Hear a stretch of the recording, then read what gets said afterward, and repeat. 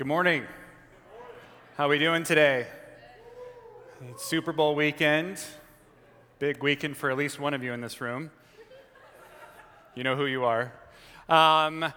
Excited to be here with you again. If you were here with us last weekend, then you saw our new lights. If you weren't, welcome to our new lights. We're super excited about that. You'll notice that some of the LED bars, actually none of the LED bars, were working this morning, but that's because we overloaded the system. Yeah, that's what Crosswalk is about. Overload the system. No, look, if you haven't overloaded the system at your church, then you're doing something wrong. But we want to thank a special shout out to Ty Forche, who's leading our production team, who spent until midnight trying to get it fixed. He spends a lot of time and energy and effort. So thank you, Ty, for that. But we're excited about the new things that we're able to do and excited to have you here today. We are at Campus Day, which means that we're in between two sermon series. We just finished our series called Love Well, a Theology. We're getting ready to start a new series next week called Uncomfortable. We're going to look at being uncomfortable in community, in love and truth and holiness and all of these things. So we're looking forward to that series. And then comes Easter. It's okay, yeah, please, woohoo. Those of us that have grown up in the Adventist tradition need to figure out how to celebrate Easter because we're so heady in our brains. It's always like, yeah, it's interesting. Jesus rose from the dead. Wow. We can celebrate. So we're going to celebrate. We're going to have a good weekend. But for today, because it's Campus Day, we also have our kids in the room. So Crosswalk kids, we want to welcome you in the room. And there is another word challenge today. So I want you to count how many times I say the word desire. Okay? How many times I say the word desire. Hint, I just said it twice.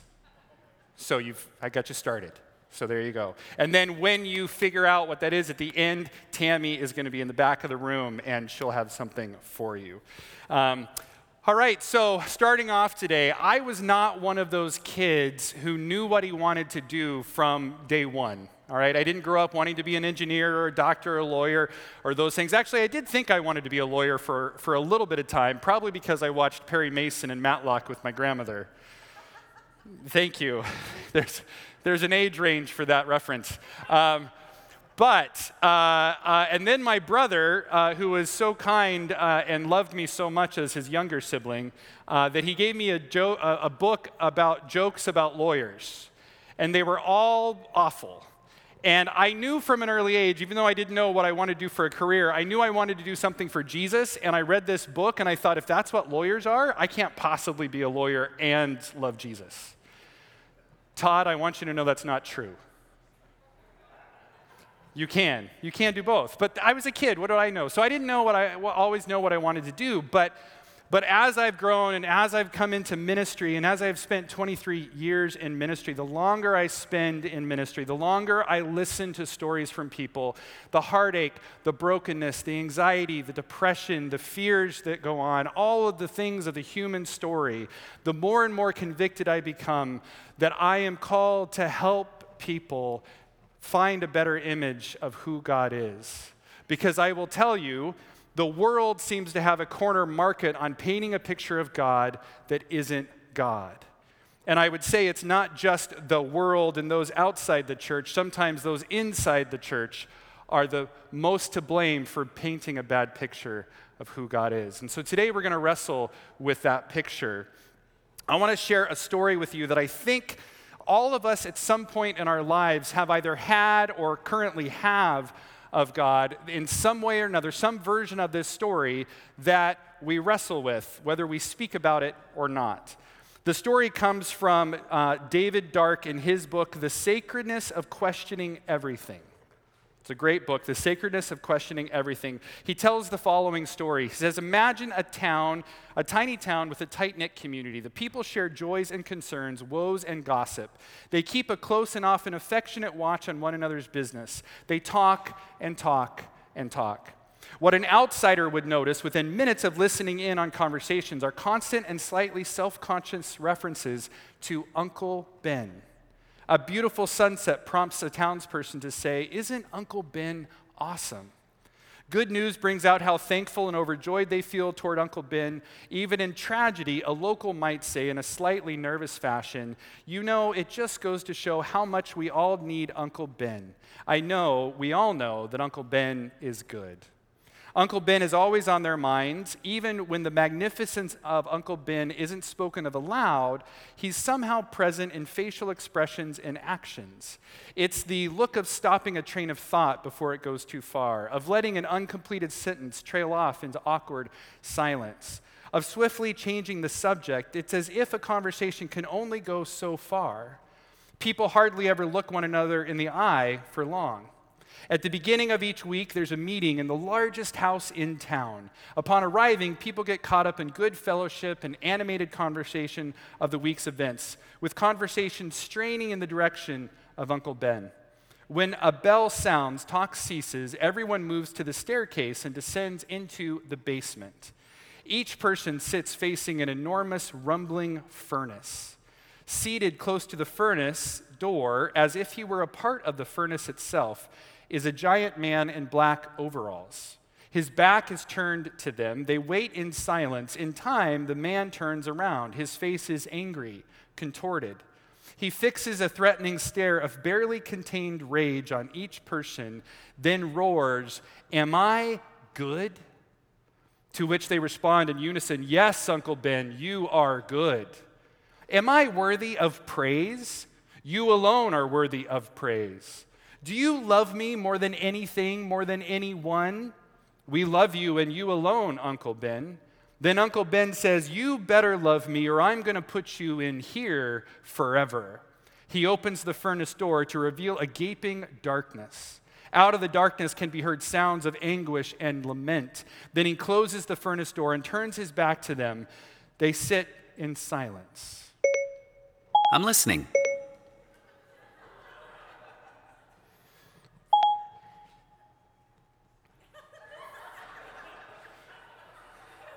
I think it's time to go home, everyone.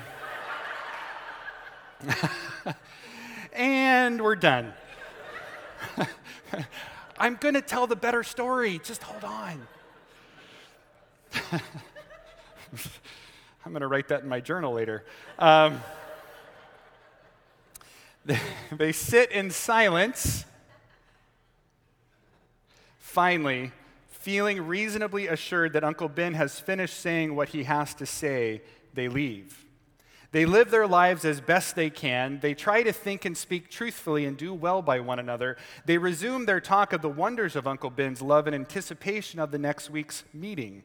But they're limited in a myriad of ways by fear. Fear causes them to censor their own thoughts and words. Fear prevents them from telling anyone of their inner anguish and fright. Fear keeps them from recognizing in one another's eyes their common desperation. This fear is interwoven subtly and sometimes not so subtly in all of their relationships. End of story. For those that have grown up in the Adventist faith tradition, or have accepted the Adventist beliefs, especially those related to hell and state of the dead, it's easy to dismiss this story of Uncle Ben because we believe differently about hell than a lot of other Christian traditions do. But I would argue that Adventists have too often replaced the God of hell with some other picture that isn't accurate. Some other version of the story. Maybe outwardly we talk about a God of love, but inwardly we are worried that we're just not good enough to be saved, that God is only on our side if we behave and believe correctly. Maybe outwardly we come to worship, but inwardly we know we are here to try to appease God, trying to make him love us. Some of us aren't sure if God likes us at all, and we really aren't sure if God is actually good. But God can't be both love and hate, gracious and cruel, right? It seems like he either is love or he isn't, period. This is the critical point of the entire battle of good and evil. Is God good or unspeakably scary? This is the question we gather to answer because I believe with all my heart that knowing who God really is what changes everything. For if God is really as good as we hope, if he is really love, we will freely and gladly spend our lives telling other people about this kind of love. After 3.5 years of following Jesus, watching his every move, the Apostle John would come to write later in a letter what he learned about God from that time in 3 words: God is love. William Johnson, who was on our video last week being interviewed, says that this verse in the Bible is the most important verse in the entirety of Scripture. Love is something you have, or in God's case, it is something you are. But then there is desire. And desire is something you want and hunger for and obsess about. Desire motivates. So what does love desire? I believe answering that question will help us see God more clearly. And to figure out what love desires, we're going to wrestle with it on a human level, and then we'll wrestle with desire from a divine perspective. If you look at desire in the dictionary, the definition is the word desire means a wish, a longing, or a want. The unfortunate thing about a dictionary definition is it just leads you in circles. So if you look up a wish, it'll say a wish is a longing, a want, or a desire. A longing is a want, a wish, or desire. So it really doesn't help you. So what we're going to do is we're going to define desire operationally, which is when you have an operational definition, you take a word, you define a word by describing a situation. So for me, desire is walking into a toy store at the end of a summer, and you have been working all summer to earn just enough money for the one thing that your heart wants more than anything else: a remote-controlled, turbocharged helicopter. Amen, somebody said. You have been wanting that helicopter all summer. You know exactly how much it costs. You have saved your money. You walk into that toy store, which is full of other toys, but you don't see those other toys. You walk into that store, you know exactly where your helicopter is. You know what aisle and what shelf. You walk, you pick it up. It is finally going to be yours. You look at it, you walk up to the cashier, you set it down, you put on top of that box the exact change with tax included. You walk out of that toy store. The whole time you didn't see anything else but your remote-controlled, turbocharged helicopter. That is desire. Desire is when you long for something so much, it's all you can think about, it's all you can talk about. You tell your friends about it until they're sick of hearing about it. Desire is obsessing about something that much. And as we grow up, we go through different stages of wants and desires, right? When we're little, it's toys or it's trips to Disneyland, and then we grow up a bit and it's getting our driver's license, and then it's getting a car or being popular, and then you get to a place where suddenly it's not about finding joy in a moment, it's about finding something more substantial that will last longer. And so for me, what that first desire I remember that was really transcendent was the desire to find the woman of my dreams. That's what it had moved to. And so I did what all young men who wanted to find the woman of their dreams did when they were my age in my neck of the woods at that time. I enrolled at a place called Walla Walla University. I was told by many that it was the promised land, the land flowing with milk and honeys.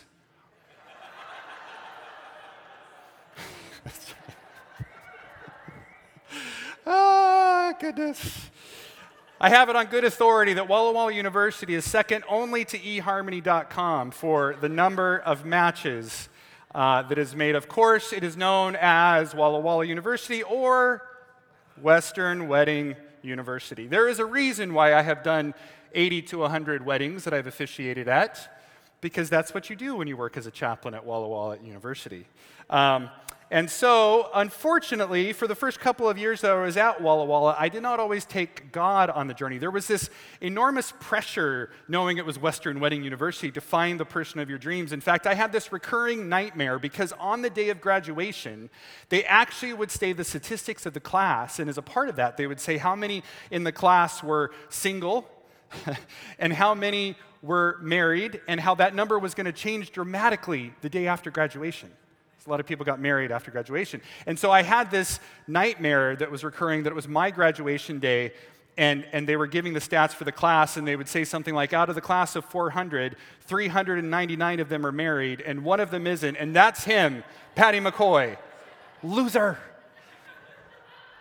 That was my fear. That was my nightmare. So I didn't always take God on the journey with me, which I would come to regret. But after several, let's call them teachable moments, I was ready to stop dating for dating's sake and start getting serious. So something really critical I did during this time in my life was that I surrendered my search, my desire, to God. I had a breakup, and I had things I was working through, and I had time when my relationship with God was getting closer than it had ever been before. And during that time, as I was praying and talking and working through things with Him, I felt impressed one day to write a list of like the things that I wanted out of life, but also the things that I felt would be a good match for me in a partner. And so I prayed and I wrote and I wrote and I prayed. And at the end of the night, I looked over this list of characteristics and traits and I thought, my goodness, this is idealistic. There's no way I could find somebody with all of these. So I'll just star some of the ones that were really important to me. But then I did something that was really helpful is I just surrendered it. I said, God, you just, your timing, your way, when things are ready, just prepare this person to meet me and me to meet them when the time is right. And then I just let it go, trusting in God's journey and His timing for my life. It happened a few weeks after this. I was actually at a Taco Bell with friends, because where else do you go when you're in college? And we were sitting there, and a friend of mine said, "Oh, Patty, I got the perfect girl for you." I said, "Great, where is she?"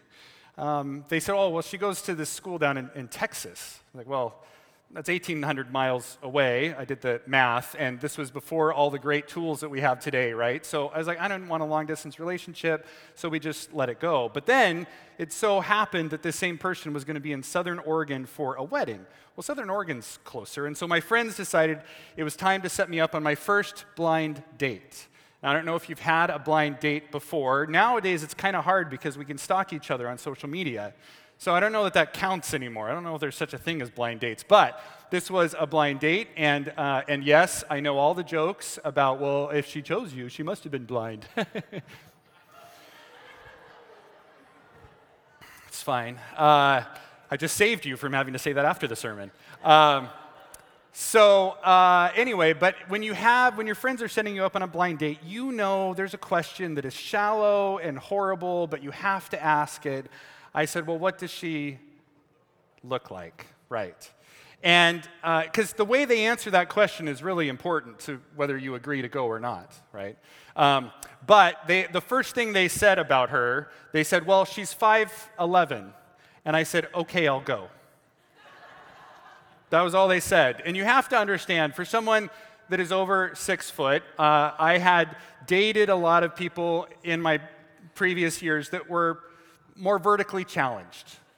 There's nothing wrong with that, but sometimes it's a little awkward. And you're like, hi, you want to go out on a date? Okay, come on, let's go. So, this was a new experience for me. I was super nervous. We all drove down together to spend the day together. We picked her up at the house, and when we picked her up, she was not only 5'11", she was wearing 3.5-inch platform shoes. Yowza. We spent the day together. We had a great time. Over the next few months, we would write each other. We would call each other back when you had to pay for your long-distance charges. Yes, young people, we used to have to pay for that stuff. And I had to take out another loan from college so I could pay for those charges.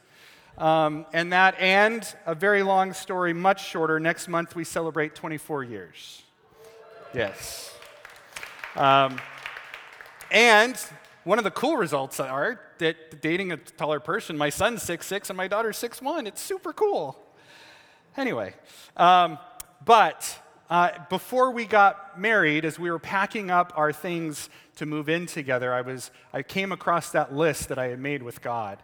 And I started to read through that list. And Trisha not only met all of those things that were starred, she met everything else too. It was like describing her perfectly. And I realized that God had answered one of the desires of my heart.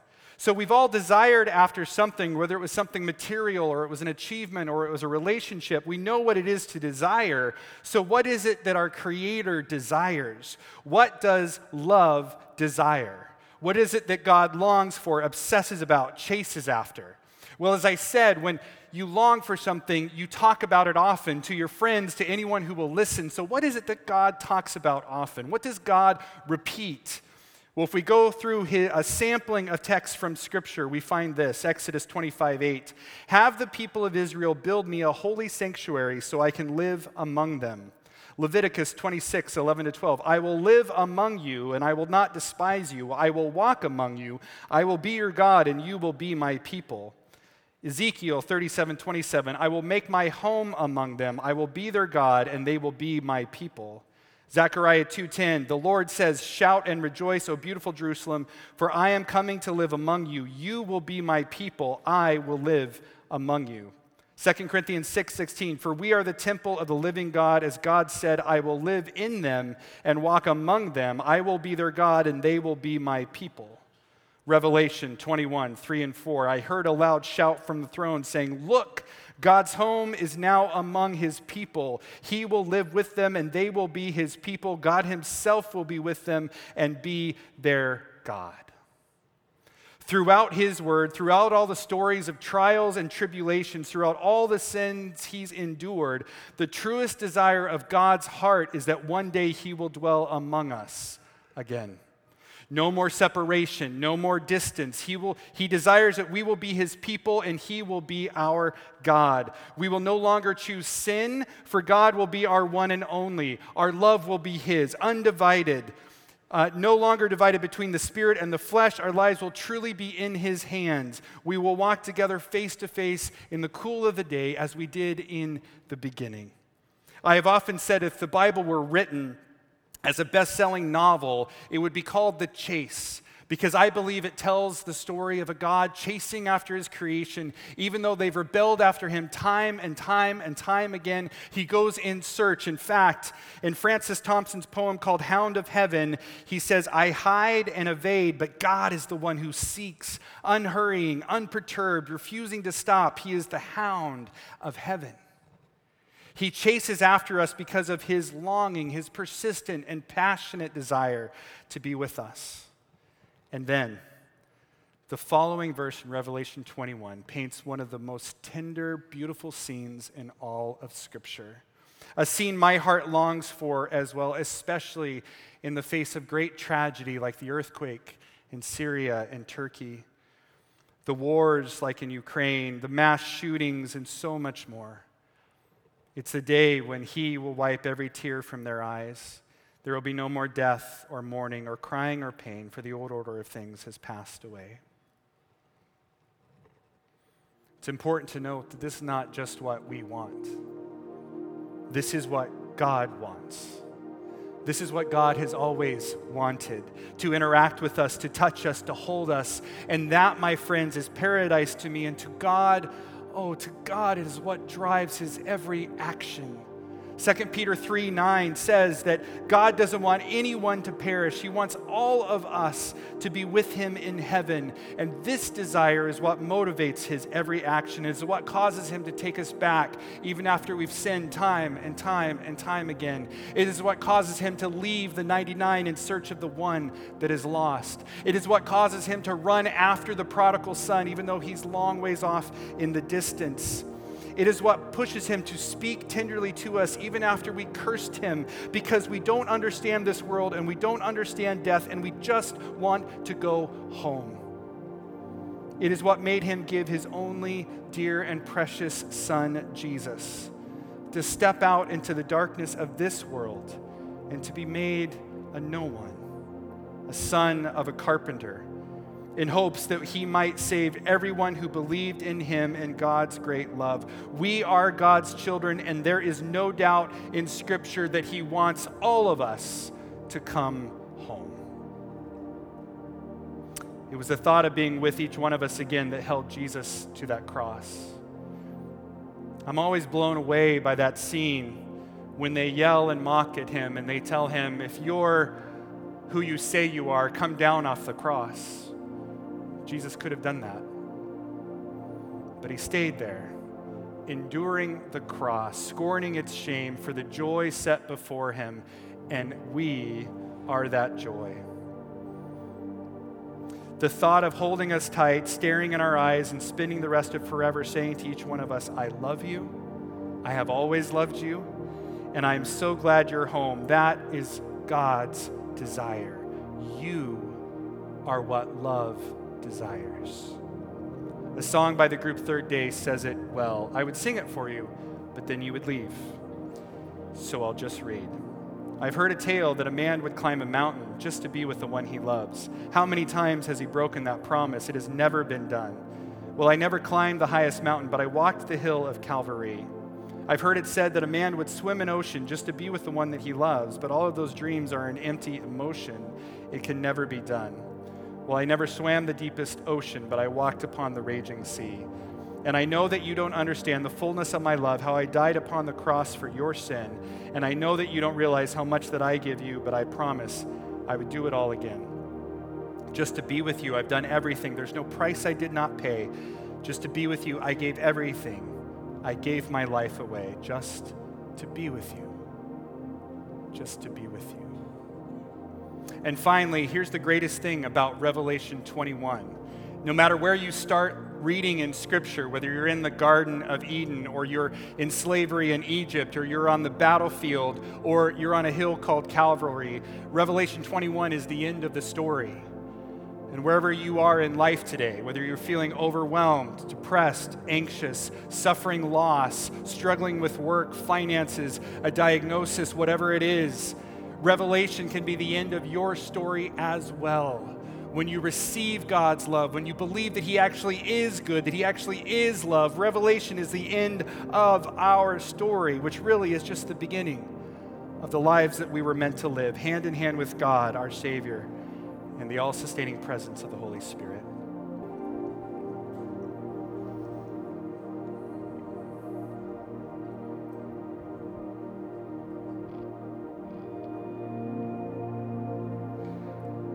Let's pray one last time.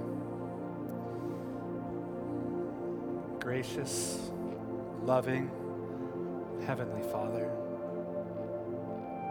forgive us for the times in which we have believed a picture of you that isn't true. A picture of you that paints you as a mean and vindictive and God out to get us. Help us as we replace that with the truth. That you are a God that loved us so much that you gave us your one and only Son. That whoever believes in Him accepts that gift would not perish, but would have everlasting life. For you did not send your Son into this world to condemn the world, but to save it. Help us to receive that love, believe in that love, and go from this place and be that love to a world that desperately needs it. In the precious and holy and powerful and beautiful and resurrected name of Jesus Christ, we pray these things.